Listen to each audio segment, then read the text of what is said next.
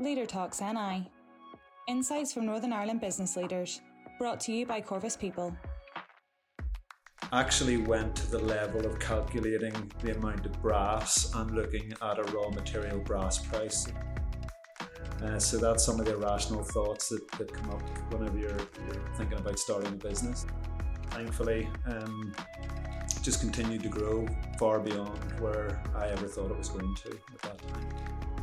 They've given us autonomy, they've given us support, they've given us access to resources and information and skills have more than doubled size in revenue and people since the acquisition.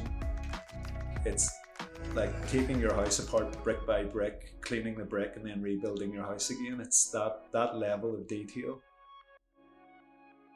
My name is Michelle Cairns and I'm here today as part of my leadership podcast with Steven Allaway, who is the Managing Director of Aqualla. And to put it in some kind of context for this particular podcast, it's definitely about leadership, but it's really about leadership through an acquisition, as Steven actually managed to sell his business during COVID. So while we were all sort of doing our gardens, Steven obviously was very busy with other things on his mind. So I'm going to introduce Steven and I'm going to ask you to tell us a little bit about yourself and your journey to this point, Steven. Hello, Michelle. I am a salesperson at heart.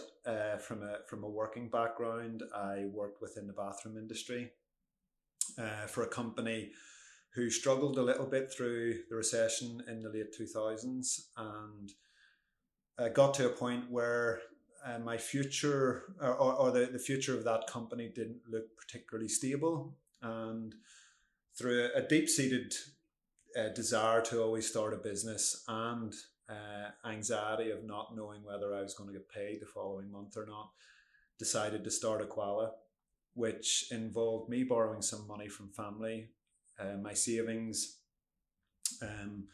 bit of a mortgage on my house, and ordering $70,000 worth of bathroom taps that arrived the week before Christmas in 2011. And the bathroom industry closes for Christmas.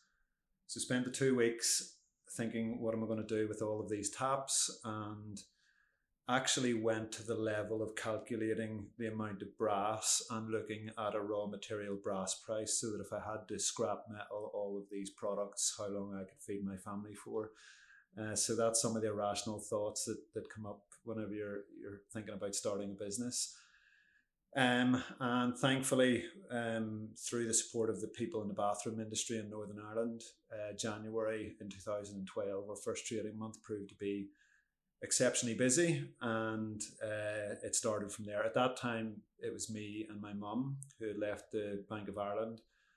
I asked my mum to come in and do some administration work and I'll go out and do the sales, and the reality was my mum ended up doing the administration work, packing the boxes, the deliveries, everything that needed to be done in the background. And it started from there, and thankfully just continued to grow far beyond where I ever thought it was going to at that time. And when you founded the business, what was important to you? What did you want to achieve beyond P&Ls and profit and loss and all those great things? What did you want? What was important to you? I think at that time it was security for my family first and foremost. I really wanted to make sure I could pay the mortgage from month to month. And after a short period of time and the business was established and starting to do well, it was to have an environment that I enjoyed working in and that anybody else who came to work along with me in the business also enjoyed day to day what we were doing as a company. And it's interesting you say that, because one of the things about your company that really stands out is the culture. When you walked into your business, no longer as an owner of that business, what changed? I think this was part of the reason why we opted to sell, and referencing the values and the alignment in what our long-term future was for the business. Since the acquisition, which is 2.5 years ago now, we haven't done really anything different to what we would have done if we still owned the business.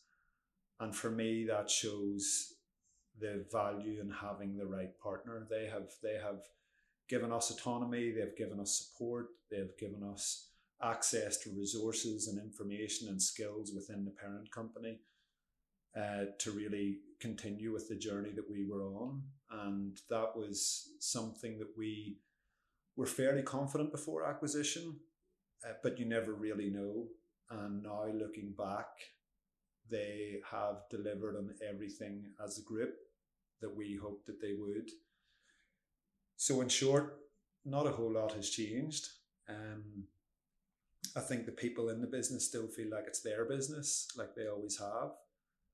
And our company and people within the company are better off for the acquisition. We have the parent company, we have some new values, we have support and infrastructure that we haven't had before.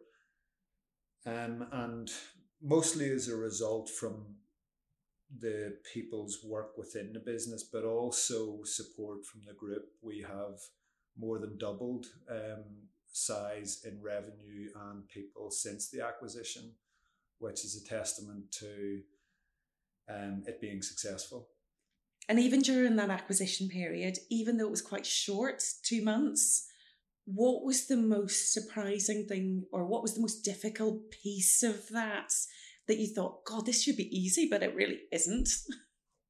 Yeah, I think even with the amount of preparation that we had done in advance, I was still maybe overwhelmed is the wrong word, maybe surprised by the amount of information that was requested through the due diligence process. So there was 3 different components to it. There was the financial due diligence, tax due diligence, and legal due diligence. And initially on the finance side of the due diligence, they set up a thing called a data room. It sounds very glorified, but in actual fact, it's a shared cloud folder. And the first email that we got saying, can you access the data room and have a look at the files that we require for the financial side, had 86 requests for data and information. And we had similar amounts for the other sections of that, but it wasn't once you supplied that one of the 86 bits of information, that's a tick and it's gone. There would generally be a lot of follow-up to that as well. So the sheer volume of information that was required through due diligence, I would make an analogy like it's like taking your house apart brick by brick, cleaning the brick and then rebuilding your house again. It's that level of detail, which is it's great. And I would really encourage anybody who is running a business to look at their own business and say, if we were going to sell this, or somebody was going to come in and look at the detail of this business, have we got everything right? Have we got everything in place? And have we got everything that we could possibly have in terms of data and process? That in itself, with hindsight, would have helped me run the business better if I had that mindset before the acquisition. And I do think we were fairly well placed. But again, just to reference some of the team, it was a confidential process. So there was 3 people in the business that knew this was going on before the 26th of February, whenever we announced the sale of the business. And one of them was our accounts manager, Gillian. And Gillian would have been sending emails at midnight regularly. She would have been working weekends, and without someone in the business who was as committed as Gillian is to the business, it would have been very difficult to certainly complete in that window, but also it makes the job easier. And I think that relays to running a business. If you've good committed people in the business, it's a whole different experience to trying to do everything yourself, which is impossible. And as you said, only 3 people in the business knew about the acquisition. So when you came in on the 1st of March, or whatever day that was, what strategy did you use to ensure that you kept the culture, that you looked after the people that are obviously very important to you? How did that manifest itself? How did you go from the 1st of March? Yeah, I can remember it like it's yesterday, where on the day of completion, we gathered all of the team together, and they knew something was going on because there was the last minute legal wranglings, and we expected to make the announcement at 10 o'clock in the morning, and it dragged out, or it felt like it dragged out to around 4 o'clock in the afternoon.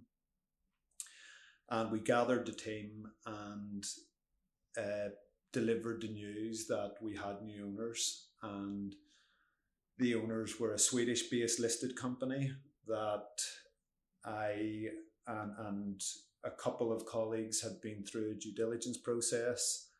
I had outlined my reasons behind why I thought the company and the team would be better off for the acquisition in the medium to long term. And yeah, there was a few surprised faces, and there was a few questions, but the overarching message from everybody, which was very humbling for me, was, if you feel it's right for us, we're happy with that. And that showed the trust that the team had in me, and it also made me feel, it made me feel great, and it's a two-way street. Whenever we talked earlier about the team and people investing their time and effort into the business, and I think people have recognized that I've invested in them where possible over that time of the journey. But to have that level of trust from people and confidence from people was humbling, but it's manifested in a way that it's proved to be right, which is what brings me most contentment of all. From a leadership standpoint, has your leadership style changed in any way post-acquisition? Yeah, I would say I've talked about the company and the people in the company benefiting from the acquisition, and I would say I've also benefited from the acquisition. I've, over the last 2.5 years, got to work very closely with our group chief executive, Fredrik Skarp, who is based in Mora in Sweden. He's a man in his mid-40s. He's very young to be running a listed company, and he's one of the most balanced, logical, decent people that I've ever met. And his approach to how he manages me is something that I really appreciate and respect. And I think about his management of me. I didn't have any line manager, or not that I feel like I do now, but for 12 years the buck stopped with me, and now I have someone that I can lean on a little bit, and how he engages with me and how he manages me and the working relationship that we have makes me think about how people view their relationship with me, and how I am as a line manager to them. And I think I've learned a lot from that working relationship that I have with my group chief executive now, about how to be balanced, how to be level-headed, how to be a bit more calm under pressure, not as reactive to things. And it's something that I've really enjoyed over the last 2.5 years. What would be your advice to yourself 12 years ago? If you could look back, what is the best piece of advice you could give yourself? I would say the challenges that come in the early days of running any business at the time can be overwhelming. And we have had some in the past situations where I felt like it was doomsday, and something went wrong in the business, and I felt, this is it. How are we going to come back from this? And you get over that, and a month later you have your next doomsday, and you think, how are we going to get over this? And in time you build up experience, and you realize that these things aren't as catastrophic as you think at that particular time.